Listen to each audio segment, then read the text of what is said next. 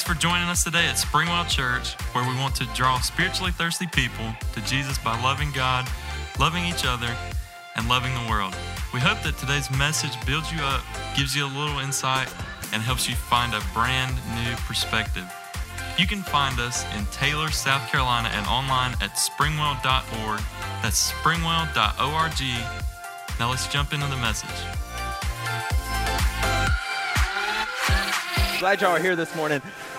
If you were here last week, we started a new series we're calling The Devil's Details. If you weren't here, you can certainly go back, check that out on YouTube or the podcast or however you want to listen to it. But we started a new series where we're talking, kind of unpacking who Satan is, where he came from, how he operates. And last week, we learned where he came from, that at one point, he was an angel in heaven worshiping God. Pride got the best of him, and so God had to kick him out of heaven. And along with him, a third of the angels fell as well, and now these are demons, and they do his bidding on earth. Really, there's two worlds that are going on all at the same time, all of the time, the spiritual world and then the physical world that we live in. And in the spiritual world, there's a battle that's raging for you.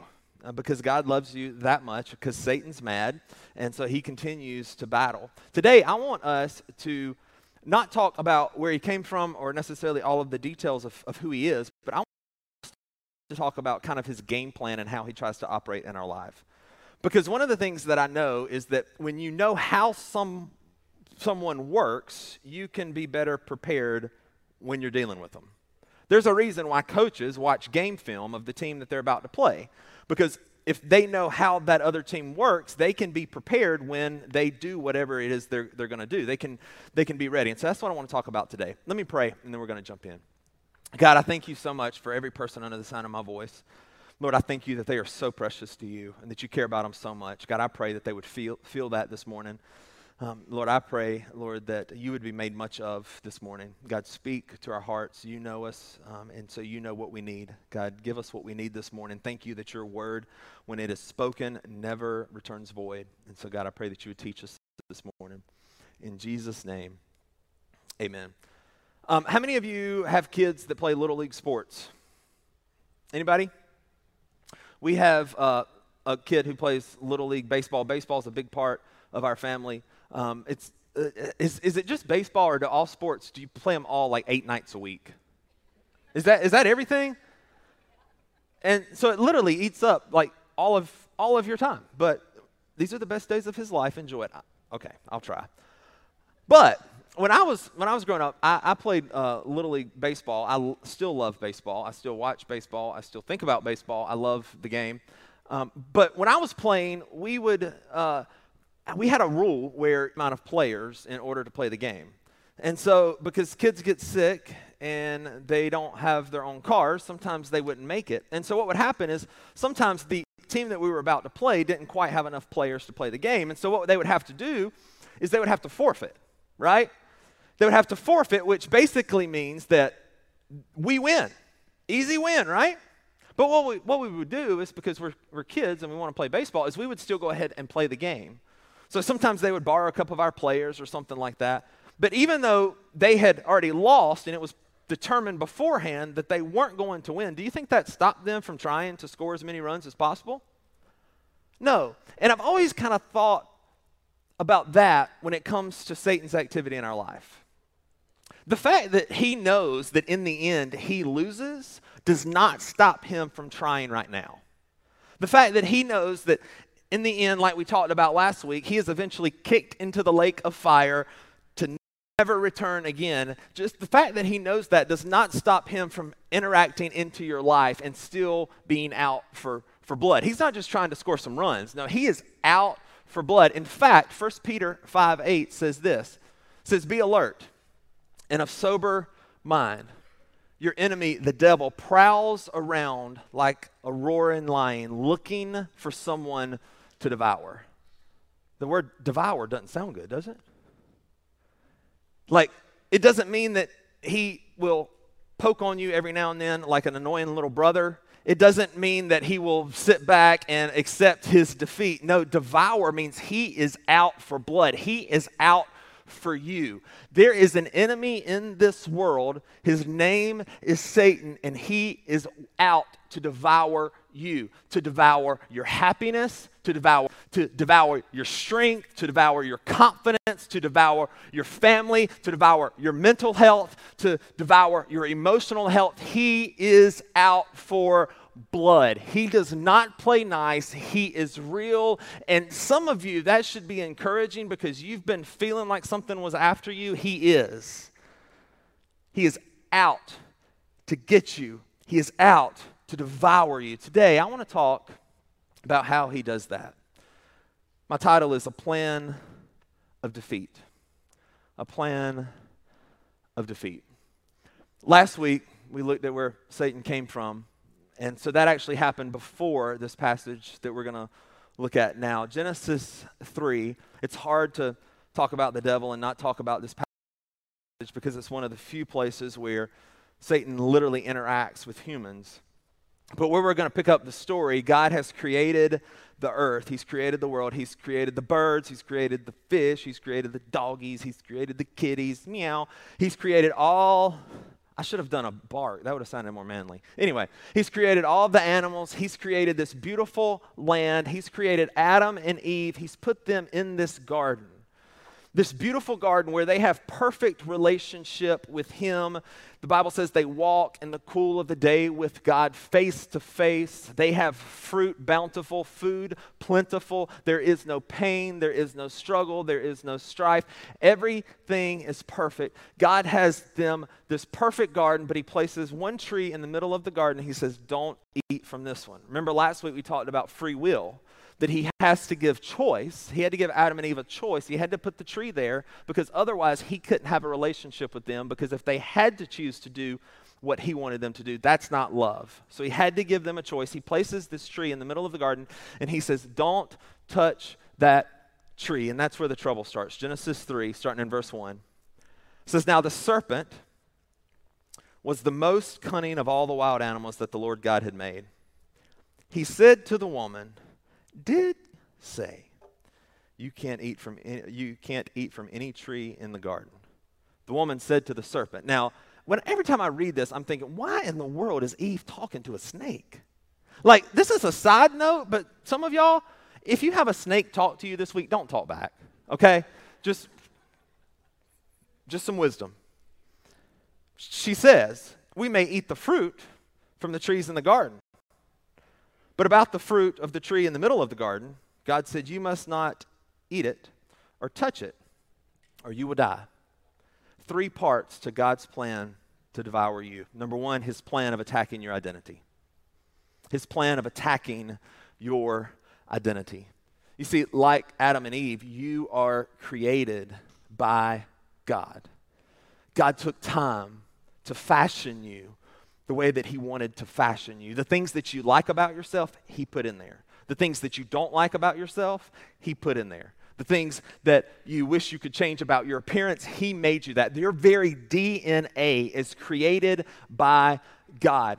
Your identity is always tied to your creator. Take, for instance, a painting. An artist signs the corner of a painting, right? Why? To identify it as theirs. A piece of pottery, it always has a name under the bottom. Why? Because it's identified by the person that created it. A well-cooked meal. You don't say compliments to the waiter. No, you say compliments to the chef. Why? Because the chef is the one that created it. As God's creation, you are forever tied. Your identity is forever tied to God. Now, if you have a relationship with Jesus, your identity is secure in your relationship with Jesus. The Bible says that when you accept Christ, you are sealed with the Holy Spirit. In other words, there is nothing that can take you from your identity and being identified as a child of, or a brother or sister in Christ. Satan would want nothing more than to convince you that the one that you're identified with isn't out for your good. That's what he's doing to Eve.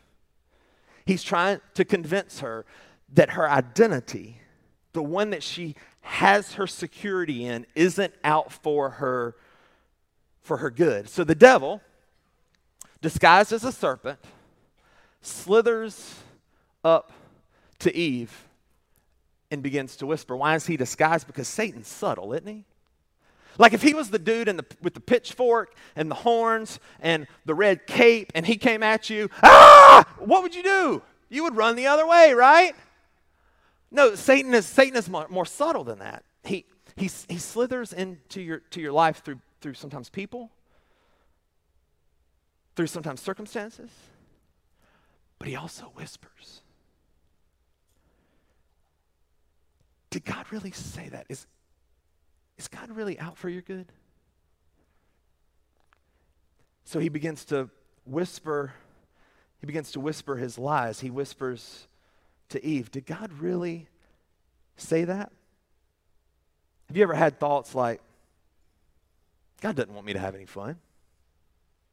Like if God is all powerful, why do things in the world look like they do right now? If God is all powerful, why did last week happen? If God is my provider, if he cares about me, then why do I find myself in this financial spot? And Satan will whisper those lies to you. He will whisper in your ear things that simply aren't true to try to convince you that the one that you are identified with isn't out for your good, because when you start to believe that, you will move away from who you truly were meant to be. So he's whispering to Eve, and he whispers because he can't read your mind. It's a common misconception about Satan. A lot of people think he can read your mind. He can't read your mind. He's not God. He's not as powerful. He's not everywhere at the same time. He's not all powerful. He's not all knowing, but he can't read your mind, but he can whisper. Have you ever had kind of a situation, maybe it goes like this, maybe you mess up something at work, and so you have just this fleeting thought, I stink at my job. I'm just stupid. Like I'm always making these mistakes. And then maybe it's a little later on, somebody comes by you at work, and what they say almost reinforces the thought that you just had. Maybe even normally on a normal day, you wouldn't have even thought about it, but because you had that thought, because you messed up, all of a sudden now you're starting to really wonder. Maybe the next day you have a bad day and you make another mistake.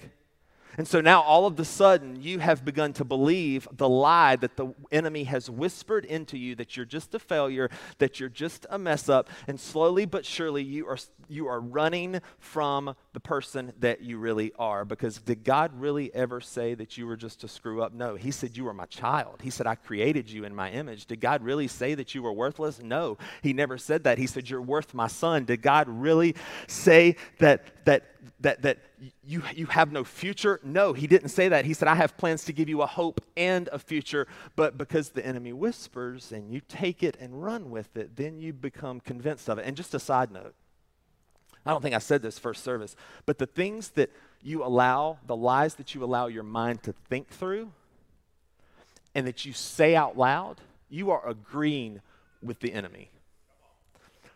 When you allow that thought that I messed up, so I must be a total screw up, when you allow that thought to run through your mind, you will eventually begin to agree with it because you are agreeing with the father of lies. And so what happens sometimes is we can be in a situation where it almost feels good to believe I'm just a screw up, because then we don't think we have to do anything about it. And so what we do is we begin to replay that over and over in our minds. So we say, I'm just a screw up, and it doesn't matter if I mess up, I'm just a screw up. And all of a sudden we've said it out loud, we've verbalized it, and we have agreed with the father of lies, and we have identified ourselves with his lie. And some of you, you've been replaying that for too long. We have a little saying that we tell my son when he messes up. He'll say, I'm just stupid, or something like that. And we'll say, Riley Pearson, you do not talk about my son like that, and you do not speak lies, you speak truth. And we'll make him say it again. Some of you need to say it again. You need to figure out who you truly are, because Satan has attacked your identity too long. And you've been replaying it, and you've allowed it to settle, and you've made an agreement. What Satan is doing with Eve is he's trying to get her to doubt what God said, that God is out for her good. When you lose what God says about you, you'll believe what the enemy says about you. When you lose sight of your identity, you'll begin to doubt the very faith that you claim you have. And that's, for some of you, that is what he is doing. He's attacked our identity, but he keeps pushing. Look at verse 4. It says, "No, you will certainly not die," the serpent said to the woman. "In fact, God knows that when you eat it, your eyes will be open, and you'll be like God, knowing good and evil." The second part of the devil's plan, his plan of attacking your serenity. He attacks your identity, and he attacks your serenity. He wants to convince you that you are missing something that everybody else has. Eve, he's saying, God just knows that there's something out there that you should have that he doesn't want you to have. And so he begins to attack her serenity, her peace, her opportunity to know that she's taken care of. He begins to make her wonder, is there something out there that I do want to know? Is God really holding something back for me? Like, is there something better out here that I've never known about? And so Satan comes, he speaks to her, and notice that, remember I told you that the garden was full of trees? Do you notice that Satan tells her about the only tree that she can't have? He doesn't mention all of the good stuff that God's given her. He doesn't mention that she's walking face to face with her Creator. He doesn't mention that she has all of these luscious trees around her, that he has given her a partner. He doesn't mention any of that. No, he says, what about this one tree you can't have? Satan will never remind you of all the good things you have. And some of you this morning, you need to hear that because your mind goes to a place and goes to all of the things that you don't have, and it is convincing you that God is withholding something, and so you're mad at him because you feel like he's withholding something, but it was never meant for you. I mean, just take for instance, most of us in this room, most of you, if you would have asked somebody to make a list of what you would want, or if you were to make a list of what you would have wanted 20 years ago, you have most of what would have been on that list. You have people around you that love you. You drove a car here, or you had a ride to get here. Most of you didn't walk. You have clothes on. I don't see any naked people. If you're naked, please hide in the back. We got some t-shirts out in the lobby. You have, most of you, if you didn't eat breakfast this morning, it was because you chose not to eat breakfast. Most of you, we have everything that we could have ever dreamed of. But yet, there's things that we see and things that we desire, and it has convinced us, and we have allowed Satan to convince us that God has not taken care of us, even when we have everything we need. Have y'all heard of FOMO? Some of you are like, what did he just say? Did he say that in church? I said FOMO. It means fear of missing out. And it's a real thing in today's culture. That's what Satan's trying to do with Eve right here. He's trying to give her FOMO. I mean, in today's world, FOMO has never been easier to get, has it? Because most of the time, some of you, most of your time is spent scrolling through a feed, trying to see what other people have, what they're doing, what they ate for supper. Can I just say, public service announcement, we don't care what you made for supper. It doesn't look that good on Instagram anyway. Well, I'm proud of my cooking. Well, good, be proud. Post a picture once a week, not every day. But never before has FOMO been more prevalent. Never before has it been more prevalent than it is today.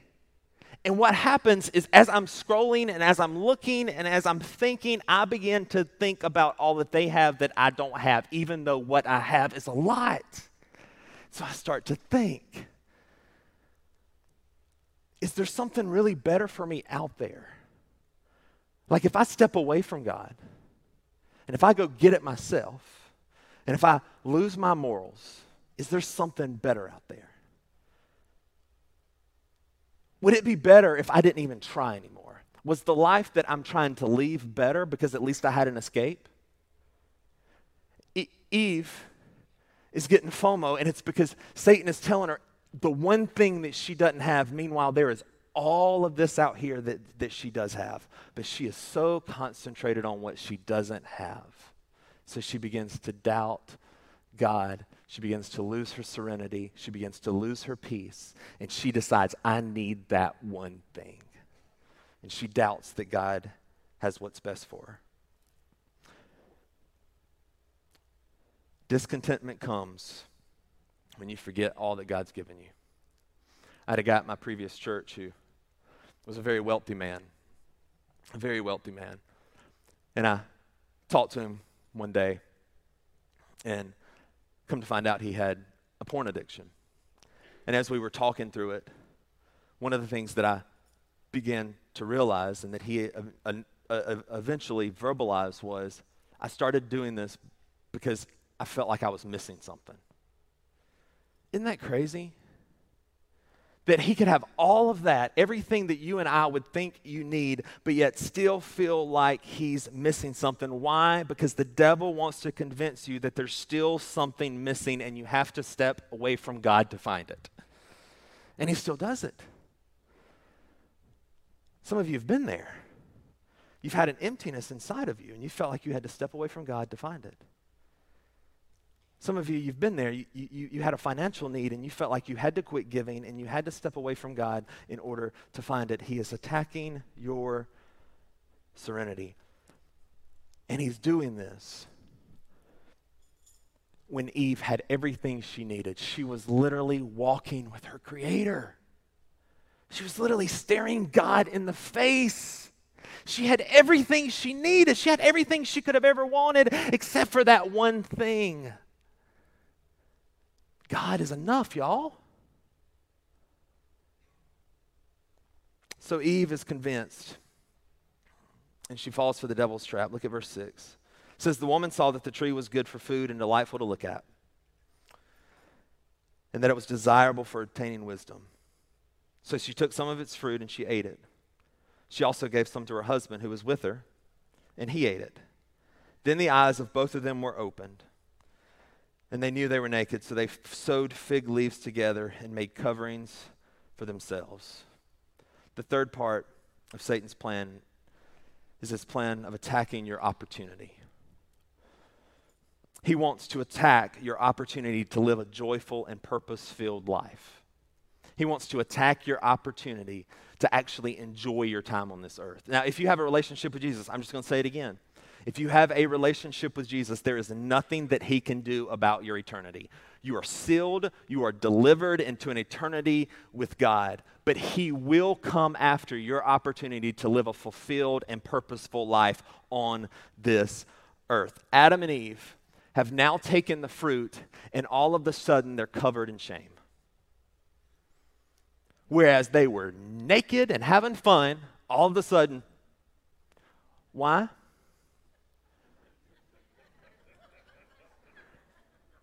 Well, what else did you want me to do? I mean,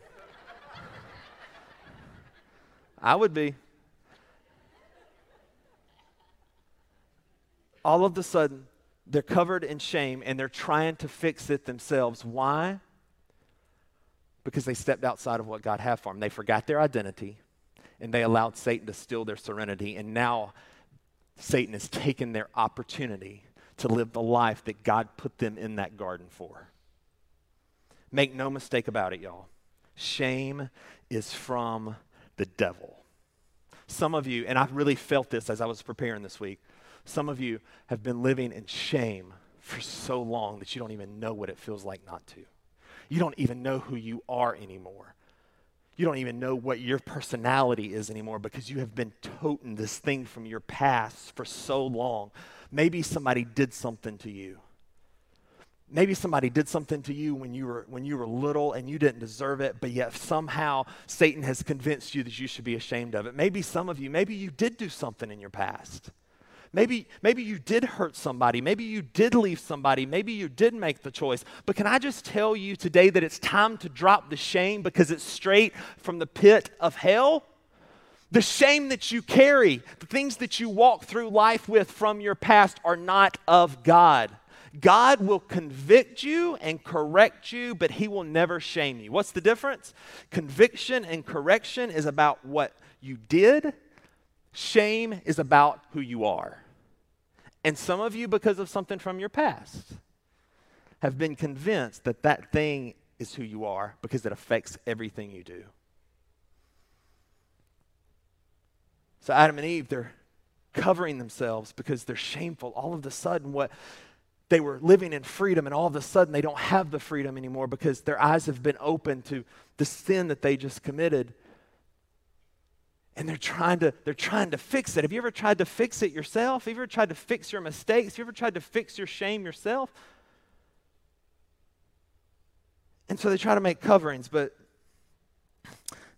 it's not a good one. And so shame has affected them, and this shame actually still affects our world today because it was where Satan became, as I said last week, the god of this world. It was through this story. Shame is one of those things that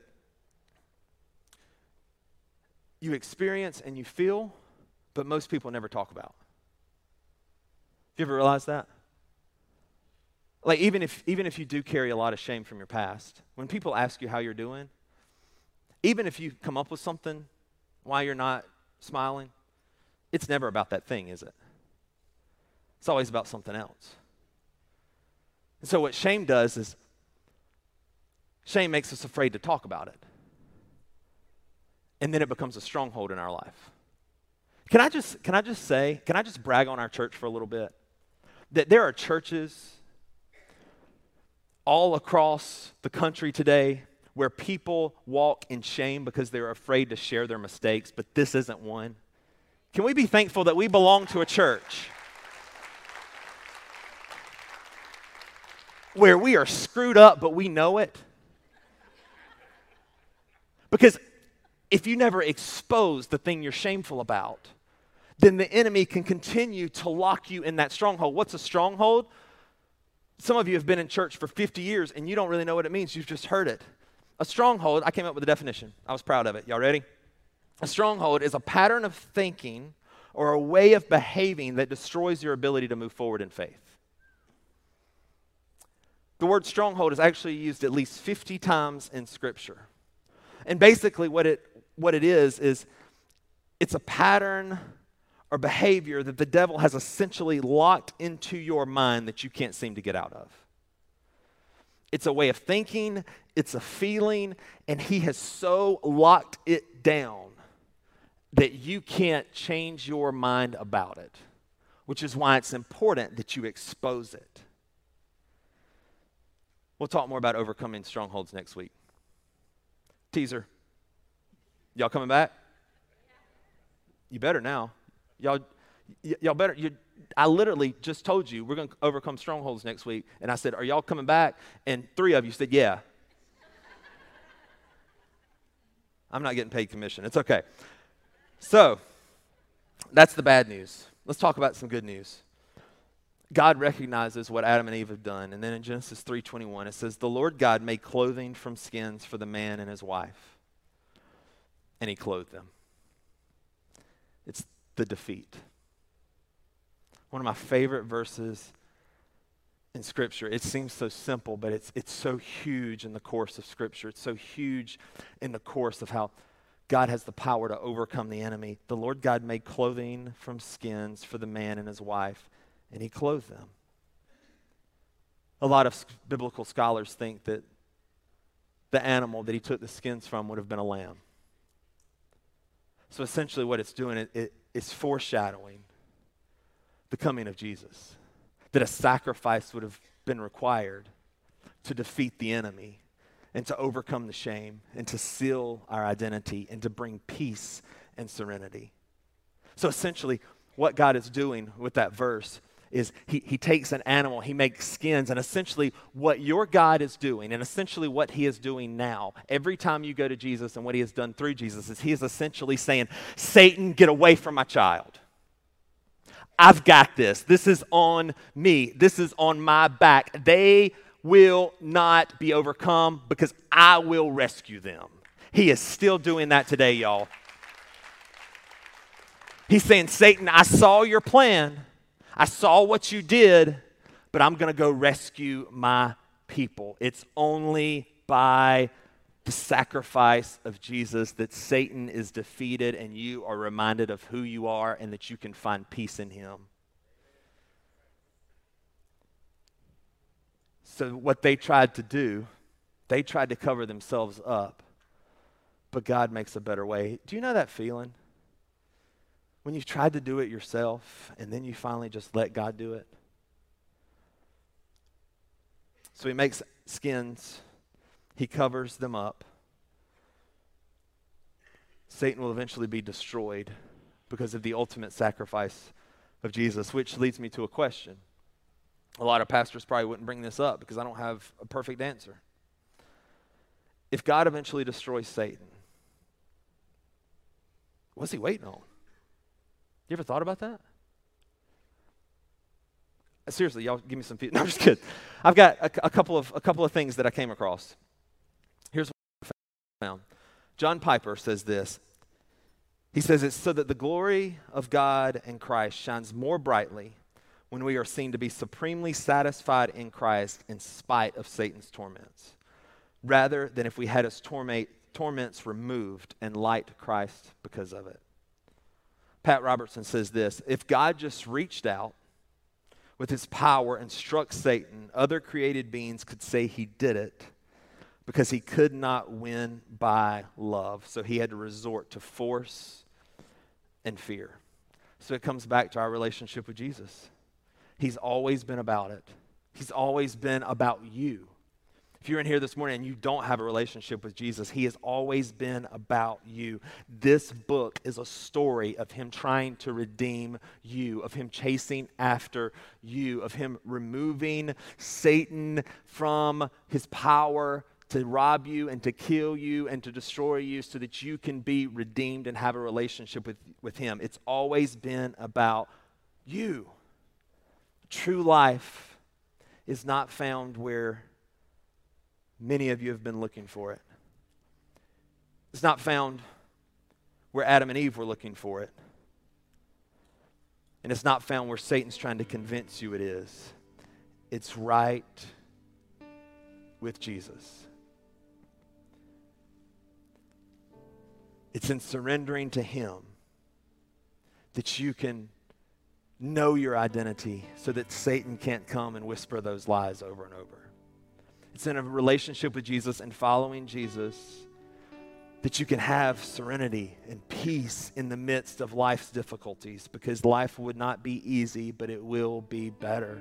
It'll be more peaceful. And it's because of Jesus that you have an opportunity to live a joy-filled and purposeful life, but it takes surrendering to him. With every head bowed and every eye closed.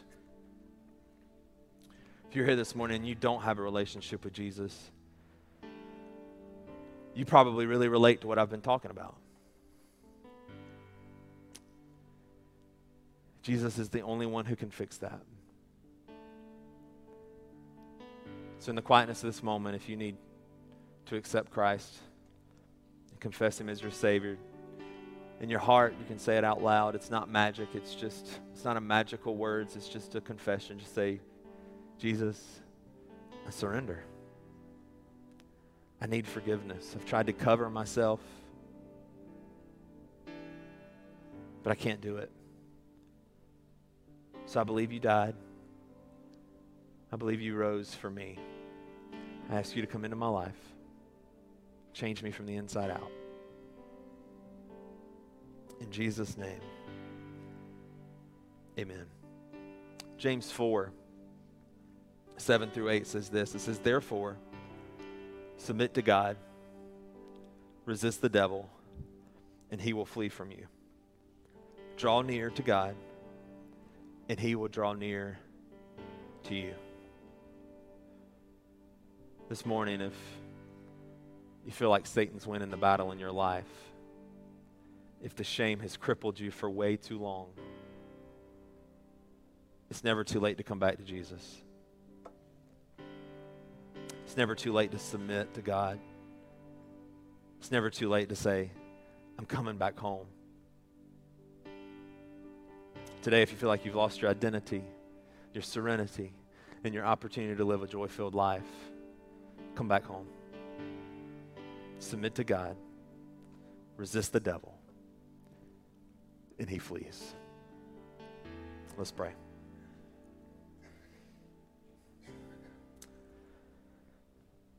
Jesus, thank you for your power. Thank you for hope.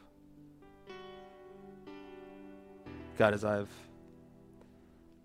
wrestled with the plan of the enemy this week myself, Lord, one of the things that you've reminded me is that what you think about me would never change. The love that you have for me will never waver. My identity is secure. God, thank you that that's not just true for me, but it's true for every person under the sound of my voice. God, I pray that you would open our eyes to submit to you so that we can recognize the enemy's plan. And Satan, I speak directly to you this morning on behalf of some people that are struggling in the shame of the past, on behalf of people who have bought into the lies that you have whispered into their ear about who they are, and I rebuke you in the name of Jesus. There is freedom inside of them. There is new life inside of them because of what Jesus has done. You have no shot. God, thank you for the amazing opportunity to teach your word to such amazing people. In Jesus' name, amen.